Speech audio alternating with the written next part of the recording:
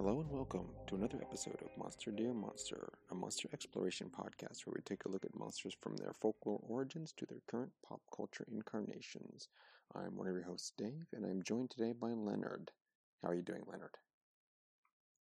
I'm good, Dave. Other than suffering through a minor ear infection and accidentally poisoning myself with French fries this week, I'm doing okay.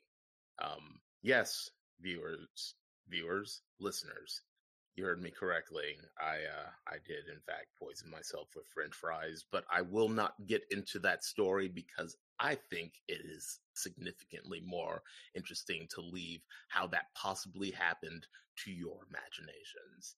How are you, Dave? Well, yeah, I mean, sorry to hear about the ear infection. Those suck. And the poisoning, I have had neither of those things happen in the past. They haven't happened before. Not maybe in conjunction with one another. That sounds like a bad time all around. It's just been well, it's always hot here, but it's like a month ahead of the normal temperatures, which is smack countrywide. Yes, so we will get into the heart of the end of season 2 of the animated Castlevania, and that will be episodes 9, 10, 11, and 12. Yes. Of the sequence. We have episode 9, The Last Spell, episode 10, The River, episode 11, For Love, and episode 12, End Times. That will be a briefer coverage because it's just a wrap-up. Yes. Anyway, we'll start with Last Spell, so episode 9 or episode 5 of season 2, however you want to access it. This kicks off, we ended, wasn't really a cliffhanger, but we ended with Godbrand's death at the hands of Isaac. Yes. And that's where this one picks up directly, because Isaac is just kind of chilling on a ledge as the sun, I think it's the sun is rising. Yes, it is. And he disperses Godbrand's ashes and metal, which every single time I see this, I've watched this like season 2 4 times at this point. I always forget where that metal even was on. Was it like a clasp for like his pelt? Is that... Yeah, that's what I'm thinking it was. Okay, like a cloak pin. Yeah, because every time I see it, I'm like, oh, I feel like I should know what that is, or if it's more important. But it's probably just a cloak pin, like you said. Yeah, and it's really interesting because the show does this on a few occasions where once a vampire is killed in a specific way, I guess, like immolated, most of their clothing turns to dust with them.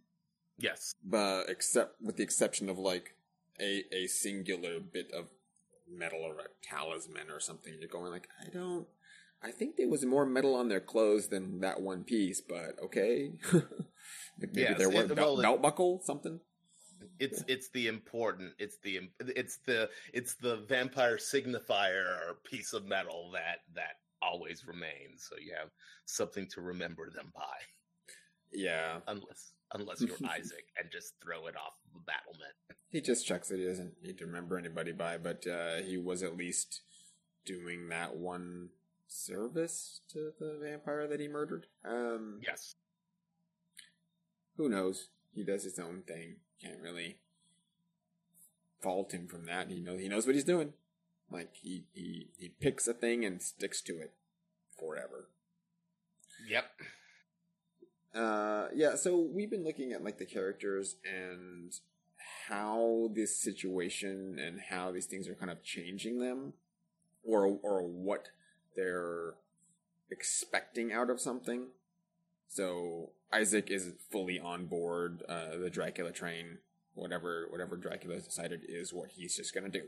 And he makes that very clear, and he's not going to derail from that path, like, pretty much ever, unless his hand is forced, which eventually kind of comes down to that.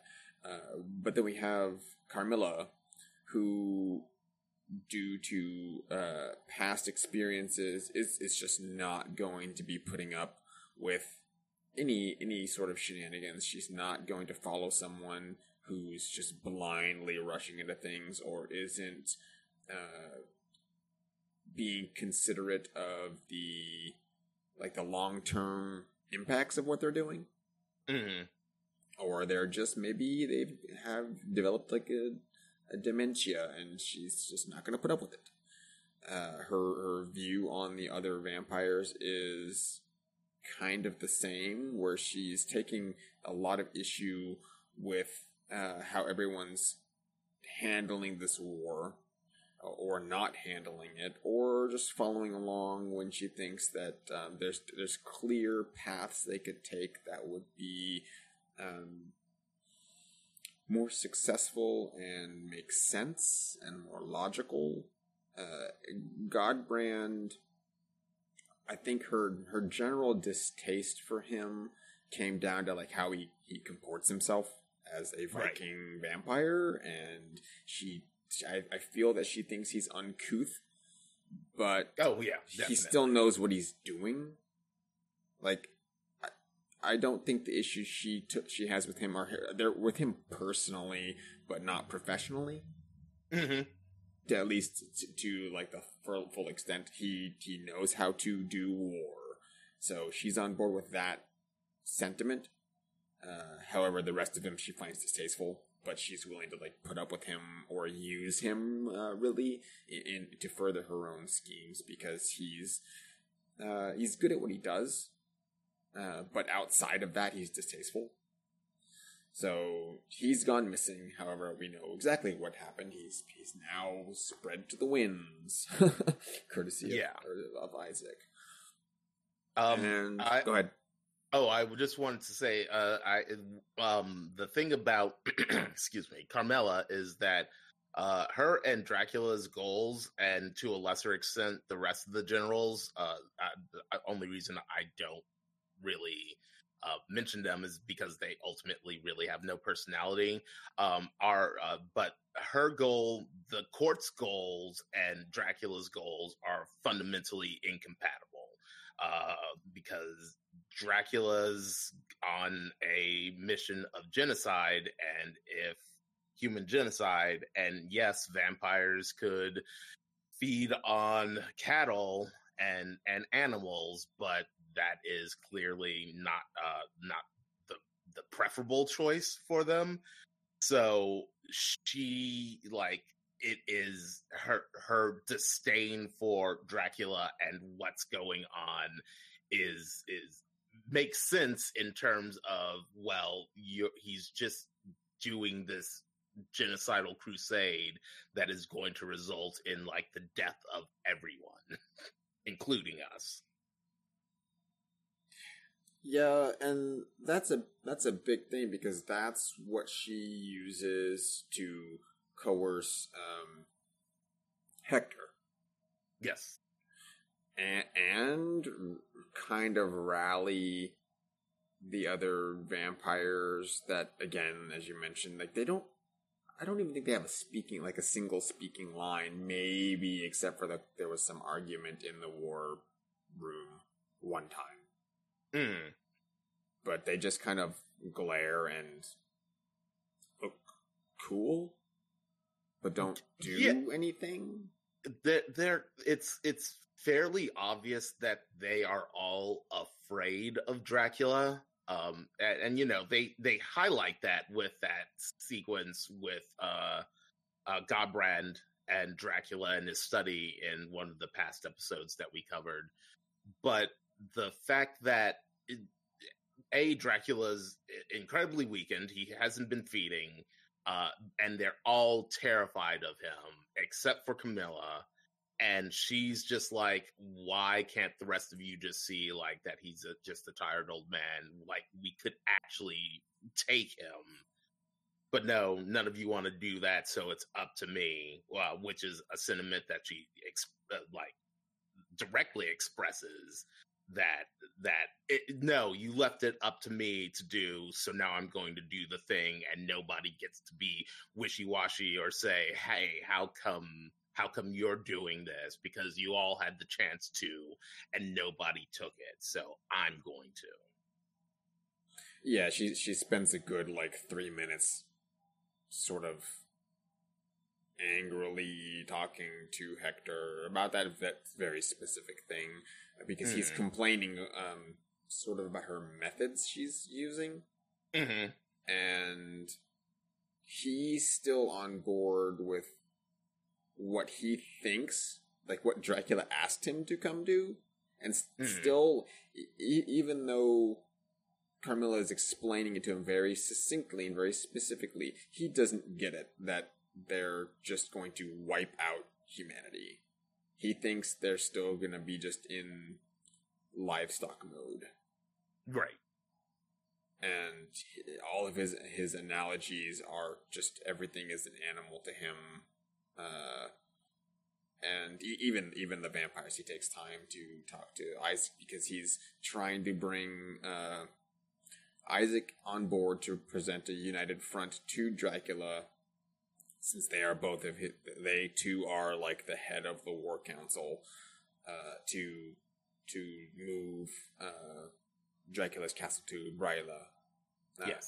At Carmilla's request, because she's using that to entrap Dracula, which it's the plan itself, without other interventions, would have been the perfect thing. It goes off pretty much without a hitch until some other stuff happens, which we'll get to.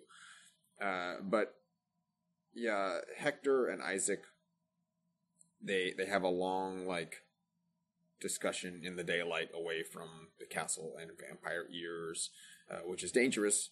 They both know that. And Isaac he's questioning Hector's motives and loyalty, because these motives really I don't think really concern him, but his loyalty, he phrases it, I believe, in something like, I don't care, or it's is your plan something that satisfies you or satisfies Dracula? You're trying to get him to do something for his benefit over yours? And that's where he takes umbrage with anything going against the grain. He's fine with plans that make sense, as long as there's not a hint of disloyalty toward Dracula. Right. And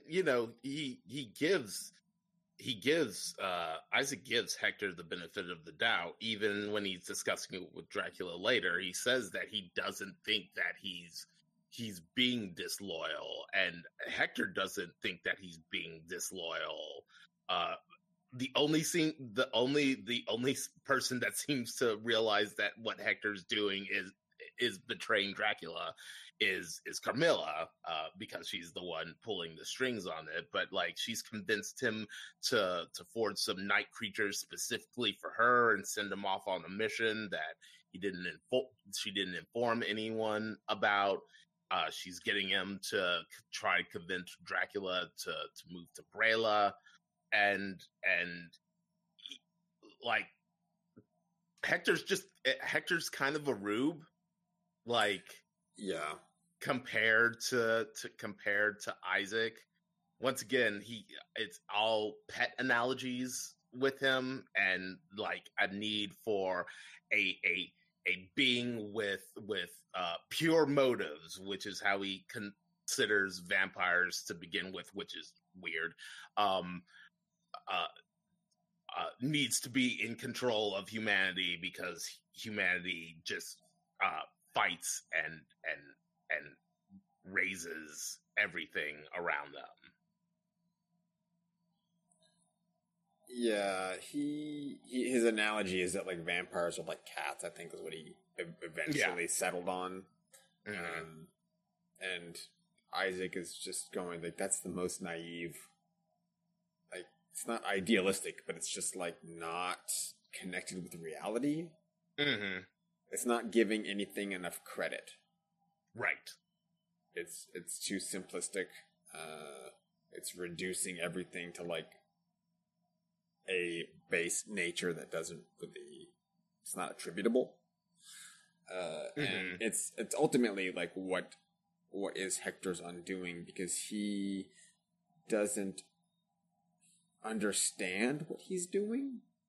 Right. Like it's, he knows what he's doing, but he doesn't see like the larger scheme of it is, I think, the better way to put it, or the effect of the immediate actions, like the long-term effect of it isn't something that concerns him because he's just kind of in the moment. Mm-hmm. Because Go on. I was just saying, like, when Carmilla puts it to him that what he's doing is a betrayal, he's like, no, I'm just doing, like, Hector, it's a betrayal the second that you're going behind Dracula's back to do something for one of the other vampires. That definitely, like, if you're making night creatures and they're only under Camilla's command, then that's a problem. Mm-hmm. Like, what in there sounds like you're doing the right thing for Dracula, other than Carmilla telling you that he's a doddering old man and we need to like wrest control of this and make everything orderly because he wants that.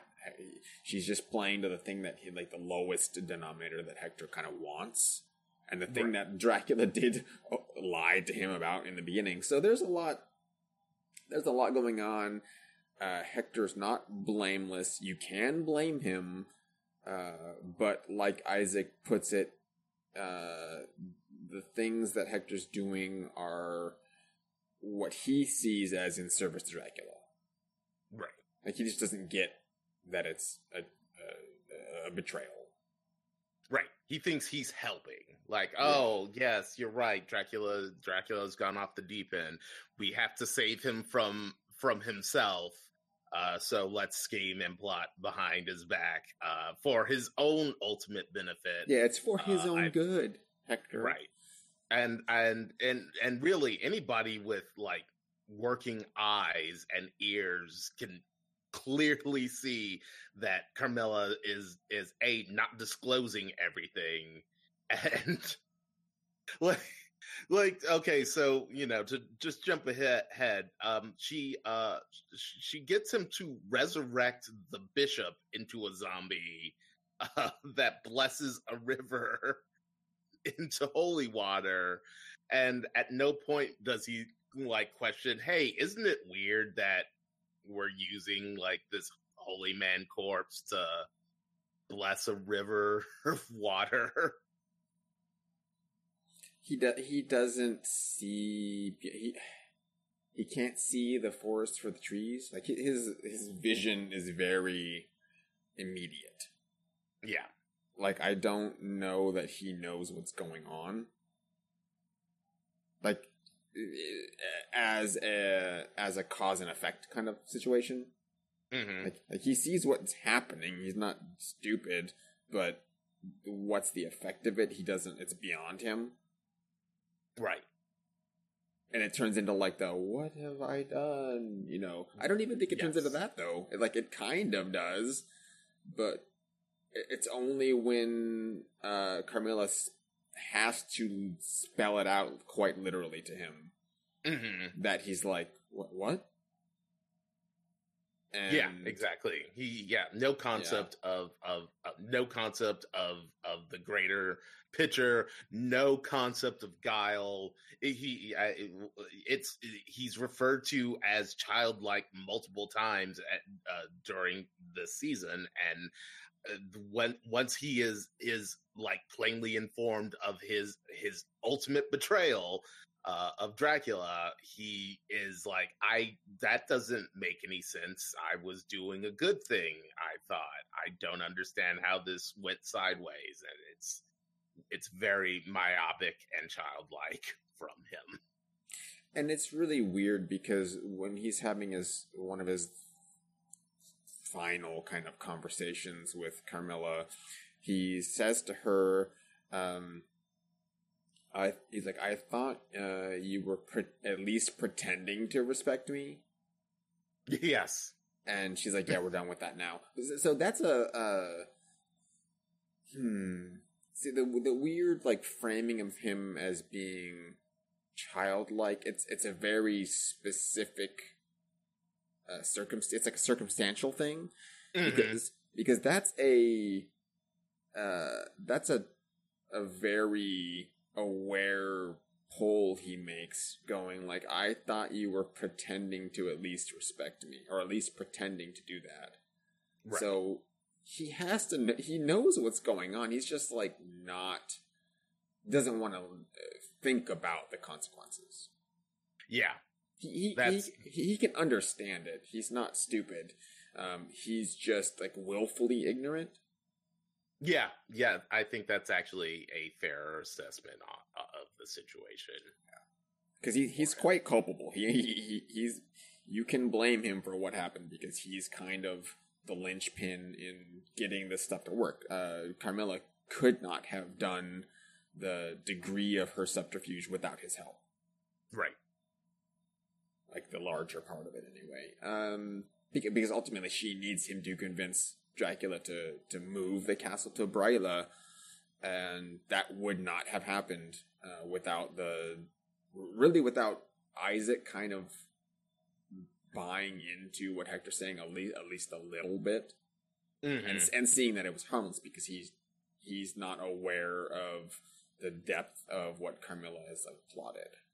Right. Because the plan itself does make sense. Like, that's the thing, is like, if you're doing subterfuge and you're lying to someone, she's very good at couching things in a way that, like, tactically, yes, the plan to attack Braila and cut off their commerce and their escape route, controlling the river city, like, that's what you do when you're doing a war.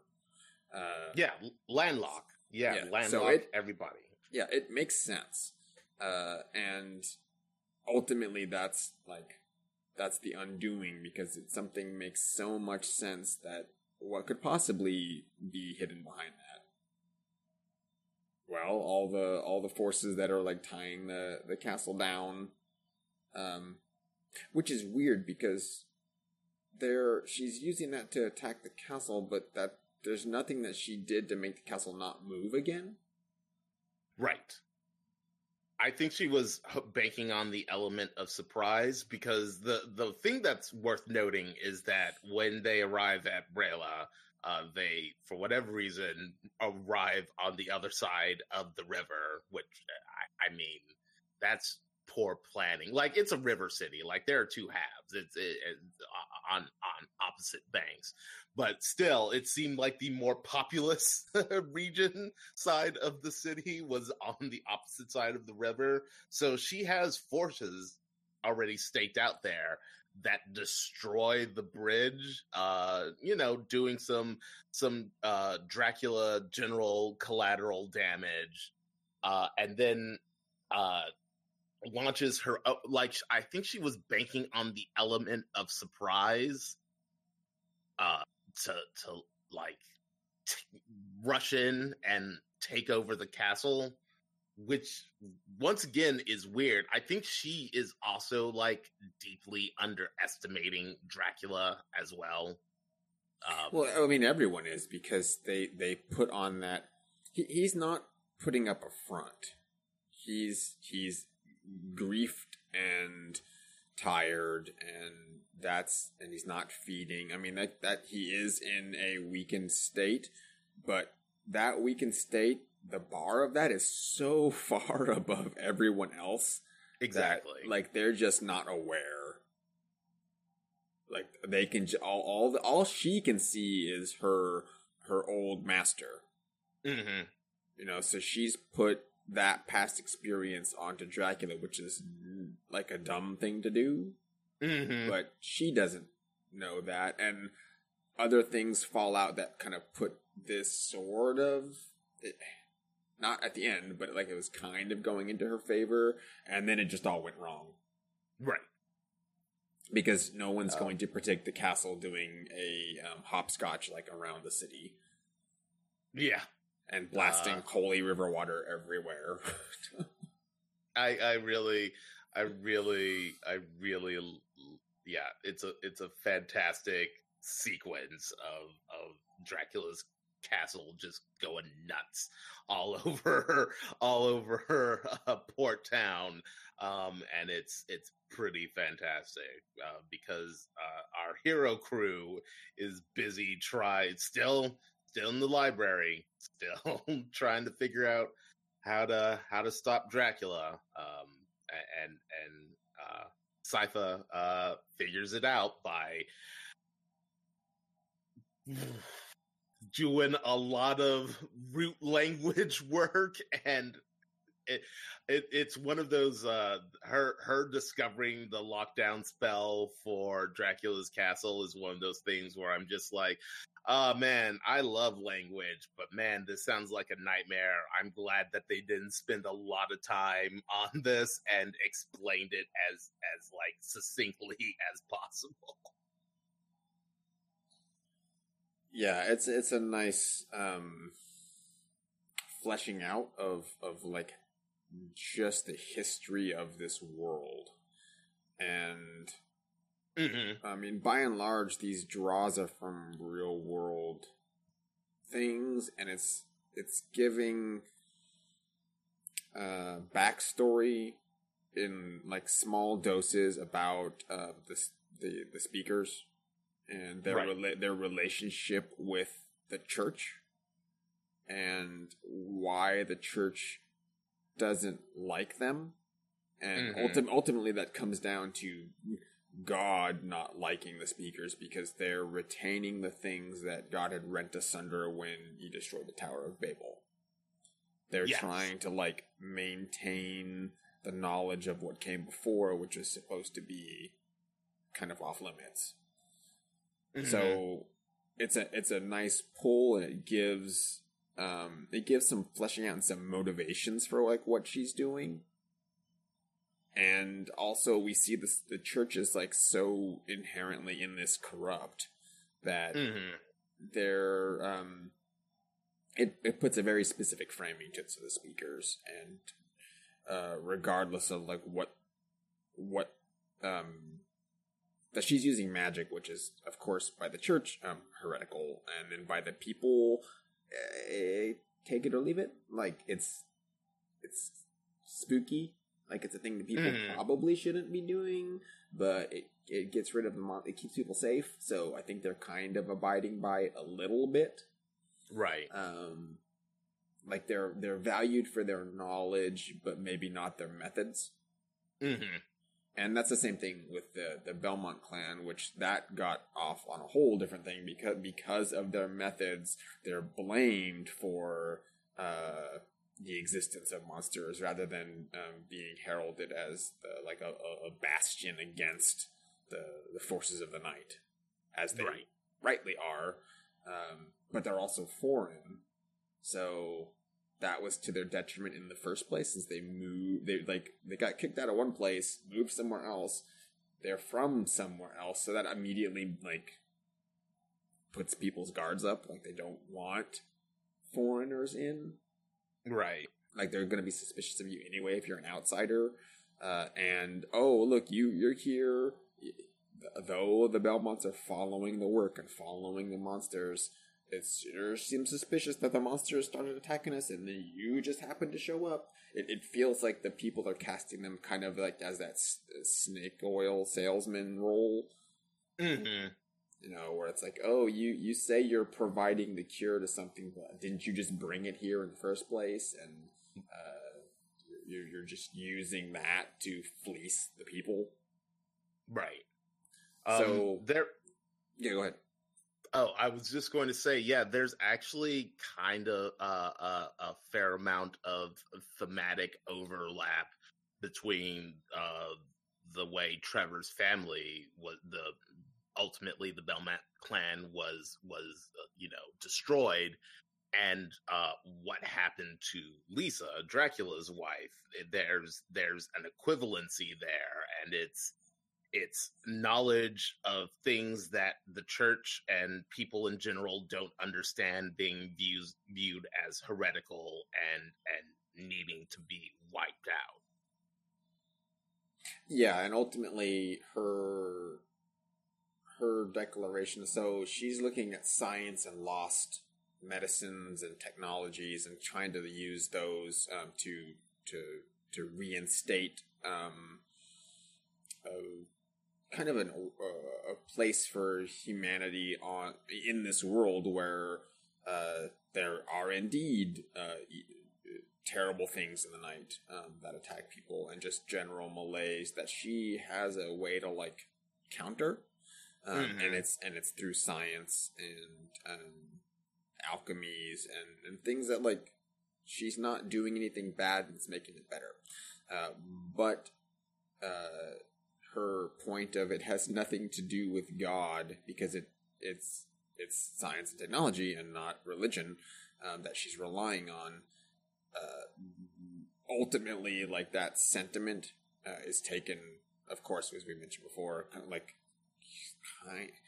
it's taken in context but out of context at the same time, because she's already framed in a bad light. And was being badmouthed by the previous medicine woman of the village. And the moment that she said that is like that was the nail in her coffin. You just can't say that something's has nothing to do with God, because if it has nothing to do with God, then it has everything to do with the devil. Right. Is the framings of the church. Yeah, so that's like the state of Wallachia and what the church doesn't, it's not necessarily that things are heretical, but that they might take an ounce of control away from the church. Like if the people have something else to rely on that's not the church, that's bad for the church. Like they just want to maintain their monopoly on reliance of the people and money and all of those. It's just that quintessential corrupt oversight. Right. So all of that basically is what Sypha and Trevor are kind of dealing with tangentially. Like it's affected them because it's sent all of Sypha's family roaming around again, and then Trevor, he's the last of his line. Like there's no other Belmonts. And his estate's fall into disarray, but nevertheless, it's a treasure. It's a veritable treasure trove of information on everything, and extensively, of course, on Dracula. But there's just a lot of that's a lot of books that is very specific. Yeah, because it's like thousands of tomes, and I know there's a directory that the family has, but for them to like, you'd need so much time. Any kind of research, it's like, oh, is there the book on the architecture of Dracula's castle? Here's the book on his flying buttresses. I don't know. Like they don't get into the nitty gritty. And I kind of wish Sypha had like rambled off some titles, like of books, just to give some more context to like what's in this library, because it looks amazing. There's floors, like basement floors of books and other treasures, and we just see like Trevor wandering around looking at weapons. He just keeps digging through the sub weapons you'd be using in the Castlevania game. So ultimately, she uses the Adamic script to help translate what she needs to do to complete like verses for the spell, because it was an incomplete locking spell.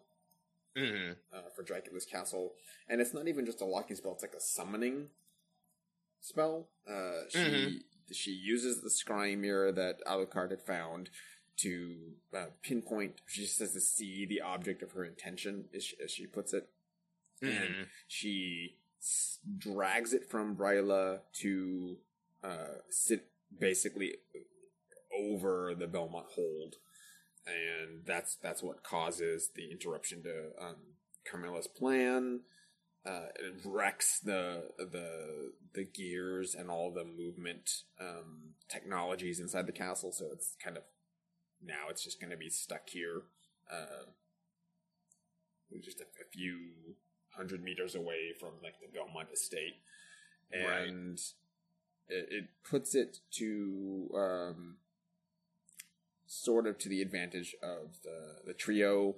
They're on a little bit of a time limit here because a few of the reconnaissance forces that were sent out have found the magical door of death that blocks the hold, and it's a minotaur. It is a minotaur.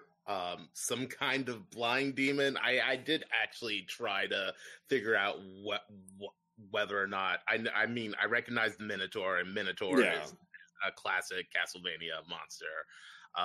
We have some Fire Drake, a Night Beast, and I believe we have Malthus, the Crow Demon. But yes, I'm unaware of the spiky staffed blindfold monster. Though, if any listeners out there know what this creature is and if it's from a Castlevania game, feel free to let us know. I didn't track that particular one down. Although that's the one that gives Trevor probably the most trouble out of anything he's fought thus far, and this sequence of Trevor trying to buy time for Sypha to do the spell is, aside from a later moment, like one of my favorites. This is where the show tossed its money into the fight scenes, and it's so very fluid. Trevor's using the Morning Star and the sword he had to great effect, and having a time of it because all the monsters are quite a bit larger than him, and he's tired. He's a tired man, and he puts up with it, and eventually he kills all of the invading forces. Although I do like that when he's fighting, I think it's it might have been the Malthus. He's like, I'll fight you with this stick, because that's all he has left is like a piece of the staff. He's like, great. So his snarky like 80s action hero one-off dialogue is really good. And yes, they pull Dracula's castle in. There's infighting going on because Carmilla's the remnant of her forces that made it out of all the teleporting shenanigans and into the hold, or the main hall of Dracula's castle. I've been fighting with the last of the generals. Most of the forces were killed. They were being mustered to go across the bridge when it was sabotaged. So the large part of Dracula's army was destroyed, and they never really recovered from earlier reconnaissance because it took time for Hector and Isaac to be replenishing the forces, and they lost I think a lot of their flying monsters somewhere along the way. It doesn't really explain it other than they're just sending foot troops out, right? And there were some flying night beasts, but they got left behind in Brayla after the And were most likely destroyed by the giant whirlpool. They got sucked into the sky by a holy water tornado. Oh, water spout. That's what that is. That's what that's called. That's what that's called. Yeah. So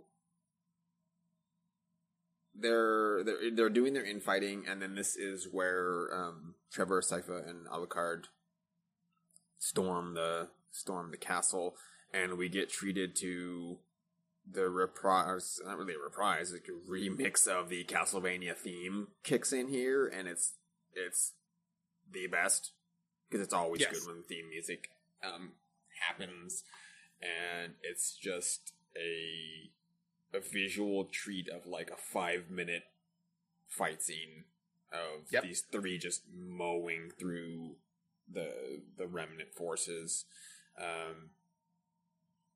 I don't really see it. Like, just watch that part. It's worth watching several times. It's absolutely worth watching. It's a triumph of good old fashioned hand drawn 2D animation. It is a treasure. I'm glad that something like this exists in the 21st century. I know that I'm not saying that stuff like Wacom tablet, like computer drawn stuff, but there was a time where cartoons animation settled in on like, let's use Flash, let's use this program to animate shows, but this is just good old actual hand-drawn animation, and it is big old chef's kiss. It's so fluid. It's a great sequence and doesn't really further things one way or the other than cementing like that these three are very good at what they do, and then when they're working in tandem, you can't like really stop them, right? Unless you're Dracula. So we're getting there shortly. Isaac is pretty much the only survivor on Dracula's side at this point, and of any of the forces really, because everyone else was murdered. And he runs up the stairs to basically be the last defense for Dracula, and here I think is where their friendship like really shines. It just shows what Dracula values and places upon Isaac, not just the control of his forces, but this true valued friendship. Mm-hmm. And Isaac's, he's stating that, his worth as a human and as a last bit of defense is, he's doing what he's doing because Dracula's value as a cultural, historical, scientific, like everything that Dracula had the potential to like still be when his wife was still alive is still there, and Isaac sees that, and if Dracula is lost, the world is poorer for it, regardless of them trying to wipe out humanity. Right. Like that's still his driving thing is the man and the potential and everything that Dracula is worth more than anything else. So Isaac is fully willing to commit the last breath in his body to the defense of that. Not so much as just an idea of friendship, but just the concepts and the potential and what Dracula represents. Mm-hmm. That's what he's staked everything on. And Dracula he understands that, but that's not where he's tired. He's done with everything, but he still respects Isaac for I think a great multitude of things. I don't think it's any one particular thing, but his commitment, the fact that they both have the same vision, this clean slated world, that they can just be themselves, without anything challenging them, is what they're both looking at. And because of that, Dracula has the the teleporting mirror in a suitcase. It's the best. And he just chucks Isaac into the desert. The teleporting mirror. And that's the end of Isaac for now. He's saved from the trio that's taking down Dracula's castle. I think once again, I think Dracula and Isaac's relationship is really, really fascinating because, as you mentioned, they're both on the same page about everything. And Isaac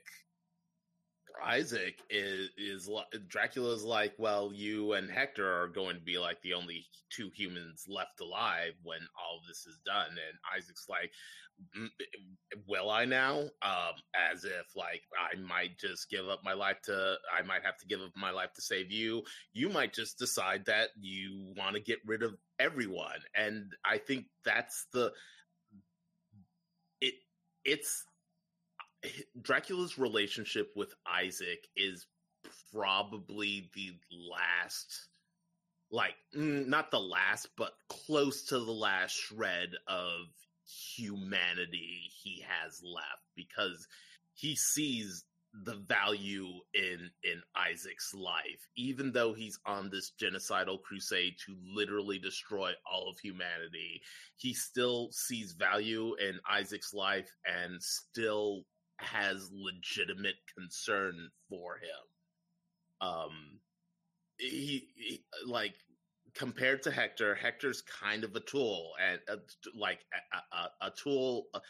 tool and a child that Dracula needs to lie to in order to get on his side. But Isaac is right there for him all the time, and he thinks that it would be seemingly I think Dracula thinks it would be obscene that Isaac would have to lay down his life for him because Isaac cares about Dracula's vision so deeply. It's really kind of emotional, and Dracula even admits, he's like, you've done everything that you've done of your own volition for me, and I have to apologize that I have removed your personal agency in your decision to die for me right now. I want you to live because I probably won't, and then throws him through the mirror. Yeah, if there's, aside from his wife and his son, yes, Isaac is the only other person that, like, Dracula respects, and holds, like, he holds them as equals, even if Isaac is revolting humanity. Right. Like, that doesn't matter. Isaac as a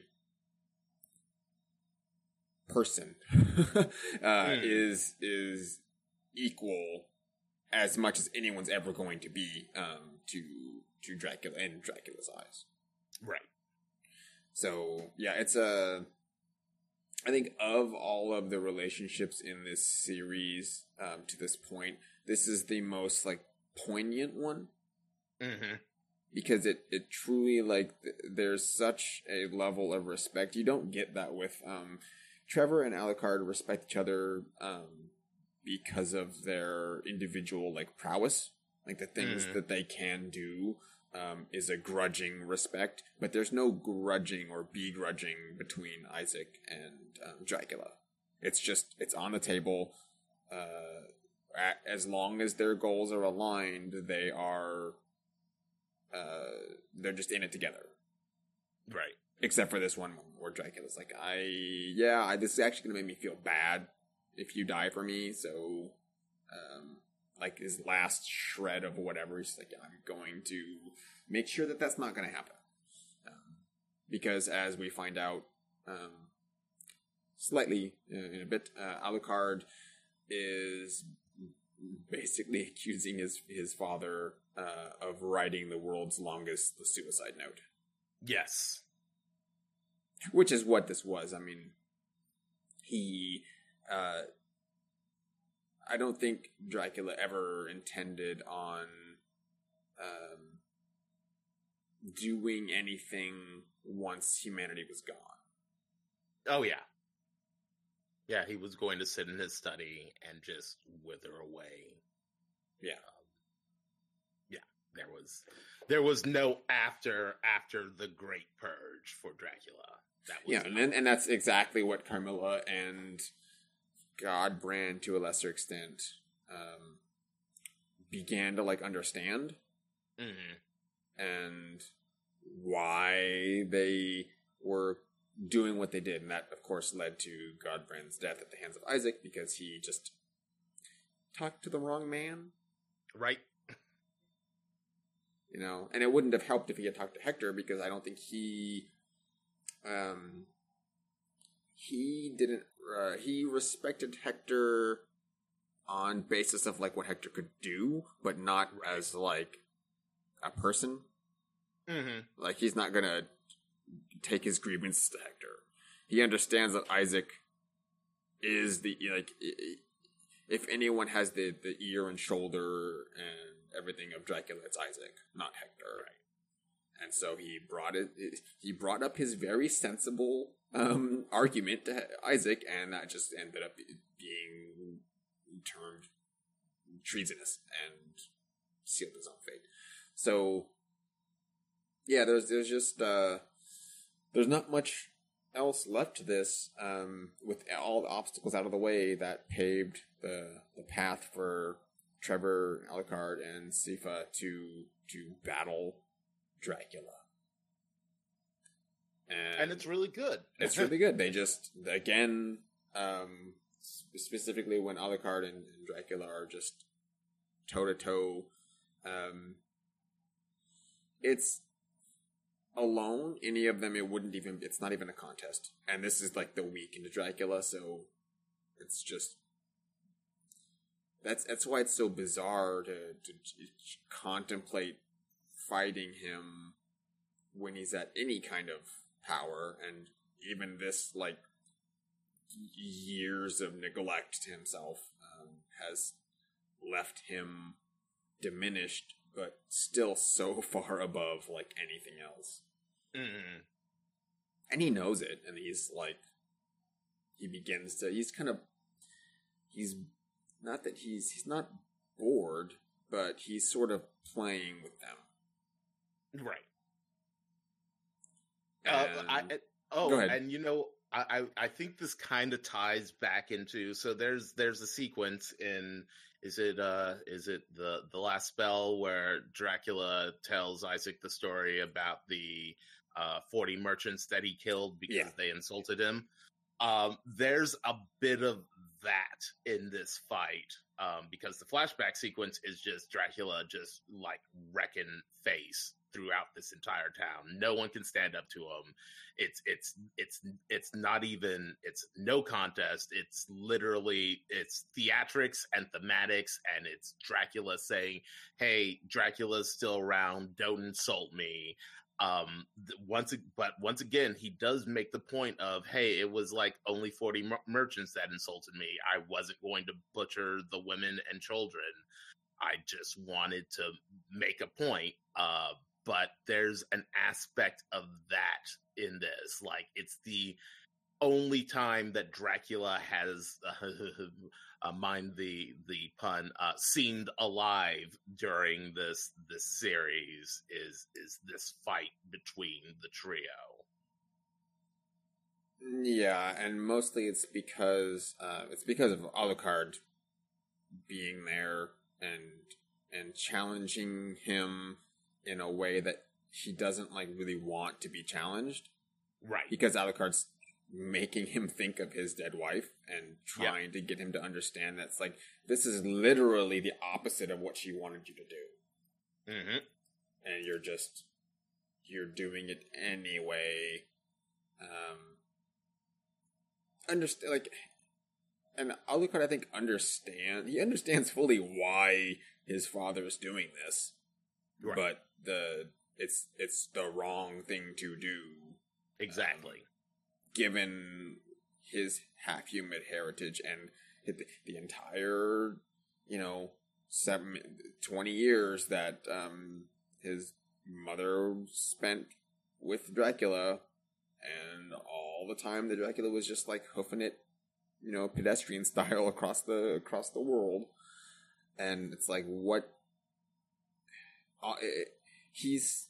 Alucard's kind of saying, like, you did all of this stuff for the love of a woman, my mother, and what's it amounting to? Like, you didn't learn anything. You're not making use of that love. You're, like, kind of spitting on it at this point. Yeah. Yes. Lisa would be horrified to see what Dracula has been doing in her name. She would be horrified and disgusted that he is using her as this prop for this genocidal nightmare that he's executing. Yeah. So they have a big throwdown. It's even with all three of them, it's kind of one-sided. Yep. And it would have continued to be that way until Dracula busted Alucard through a wall into Alucard's boyhood bedroom. Yep. It's the little tiny bed and all his little toys and some stuffed animals and things. And that snaps Dracula. It snaps now. It slaps some sense back into him for a couple seconds. Mm-hmm. To where he's like, oh, he's bawling about my boy, and what am I doing? It's like, yeah, you could have thought of this like sooner. The first time that Alucard came and talked to you, but your grief was too like raw. It was too fresh. Yeah. Yeah. It was too fresh, and now he's tired. He's tired. He's beaten. His forces are gone. He's like released his most trusted vassal. It's nothing but him and his son, and the only thing he has left of Lisa. And what like just end it.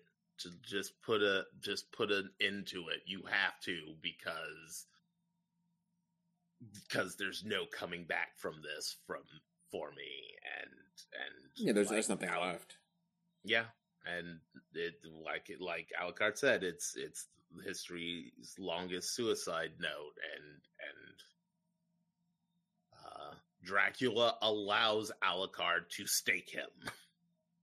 Yeah, otherwise it just wasn't gonna work. Like all three of them together still weren't enough to stop Dracula unless he kind of let them, and that's what happens. And Alucard stakes him with the bedpost, and Trevor cuts off his head, and Sifa immolates the remains, and all of the demonic spirits inhabiting his body whoosh out into the world.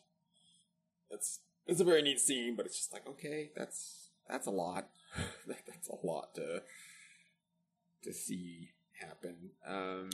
Right. Yes, to your father. Yeah. So the last episode just kind of wraps up everything, and I say it wraps up everything. There's still a lot of fallout from what Dracula was doing. Right. that Bryla's still under. Like, there's still tons of monsters attacking these towns. That didn't change. They've been released into the countryside just to like ravage and run amok. There's Carmilla. Now her forces have been decimated, but she's gonna have to rebuild and replenish her power. And there's nothing left to like contest Styria. The other generals are dead, so there's going to be like a bunch of power vacuums. There's a lot left in the wake of what Dracula has done that are now unresolved. So that puts space for Sifa and Trevor to go on a journey and kind of take care of that. Alucard has just murdered his father.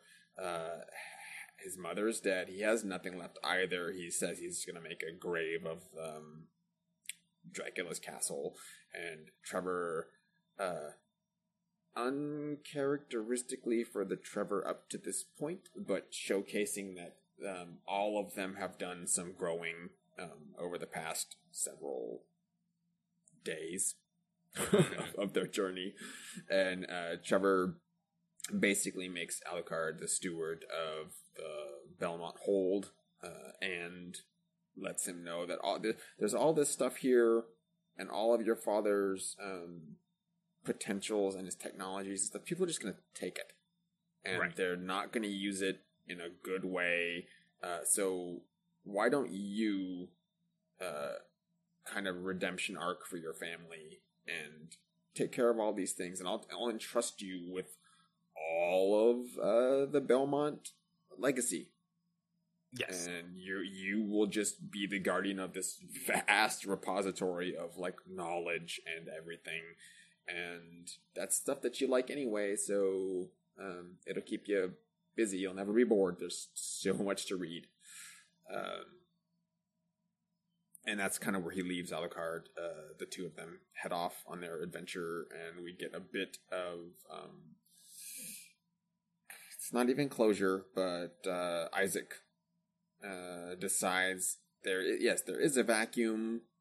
Dracula's probably dead, and he feels like maybe he'll build an army to do whatever, because he didn't get to finish his cleansing the world plan yet. Right. So he's out in the desert doing presumably that, and then we get left with Hector. He just kind of got the bad end of all these deals. Poor guy. Yeah. He basically just gets roped into being the pet that he was trying to make out of everybody else, for Carmilla, and just being her chained up Forge Master, which I get it from her point of view a little bit, but I think that she would have been able very easily to maintain her sway over him without like reducing him to this state. Like, he would have just willingly continued doing the thing for her, pretty much. Yes, but I think it's a power structure, that's what it is. Not only that, but it ultimately highlights that Carmilla's like actually kind of evil and insane. Like she up until this point, you could argue that she had like her motives were for self-preservation, but once the actual power, like once she's aware of the actual power vacuum, she's like, yeah, now I get to go like full monster, and like, you work for me, you belong to me, you're property, and you're going to help me conquer like this entire country. Well, yeah, and she's never made any bones about what she thought about humanity, and that her main point was like, if you loved your wife so much, why didn't you make her a vampire? And then we wouldn't be in this situation, because she wouldn't have been killed by the church. Right. So there's that too. It's not out of character for her. Like, this is what she does.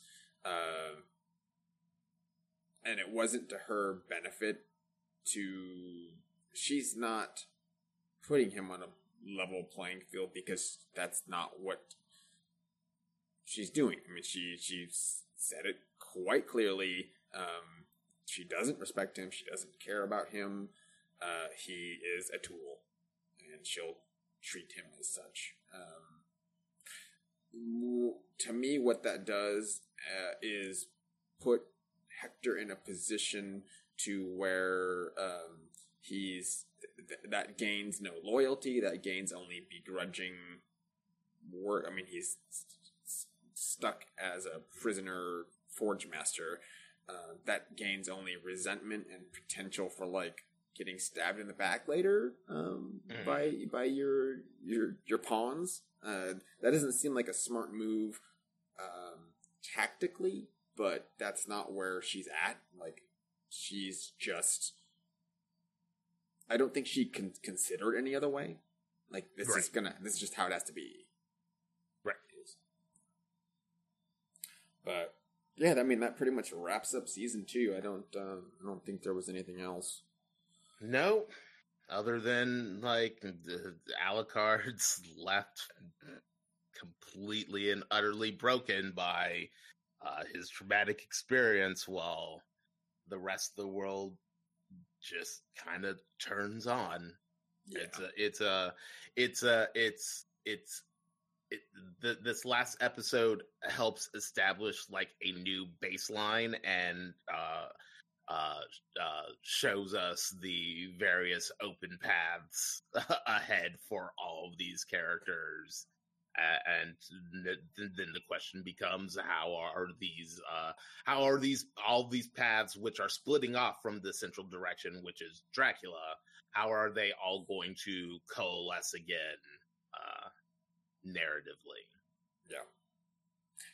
And, I guess the one last thing that I meant to mention, was we did get Godbrand's buckle crest thing in his ashes, and then the same when Dracula was immolated, his wedding ring is left on the ground. So yes, we did get that, which I at the time would have not been a thing to go grab, but I felt that Alucard would like want that. Like, yeah, symbol of his parents, like as they were. But you know, he owns the castle. It's not going anywhere, so it's something he could pick up later. Mm-hmm. Yeah, but yeah, that's the end of season 2. So there's 2 more seasons, and next year I think is the I don't know if we have a date again, but the sequel with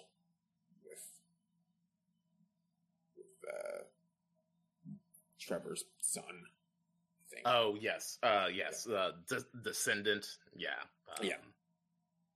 yeah. I don't think we have a date on that either. And you know, they'll start dropping teaser stuff. Yeah, once. Yeah, we'll see. I mean, this stuff tends to drop in October, so we'll find out. But yep. Yeah, so we will be back in 2 weeks to continue season 3 or begin season 3, and then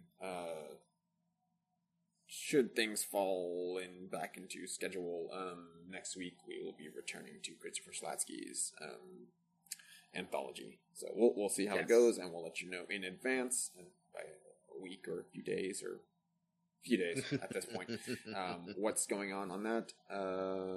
Yeah, so this was a lot of fun to go through these first couple seasons, and it's Monster Light.